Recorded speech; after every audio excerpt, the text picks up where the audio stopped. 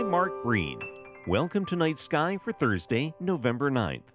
In the blush of the twilight this morning, Venus sparkled like a diamond to the right of the thinning crescent moon, though getting the weather to cooperate in November is always challenging.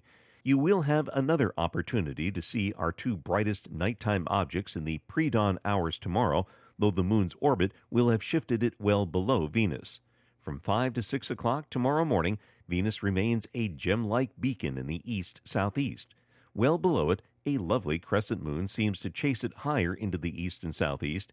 Another feature worth noting will be the fainter light shining on the darker portion of the moon. While the sun illuminates the moon's lower left side, creating the crescent shape, sunlight bouncing off the Earth lights up the moon's night side, an effect called earthshine.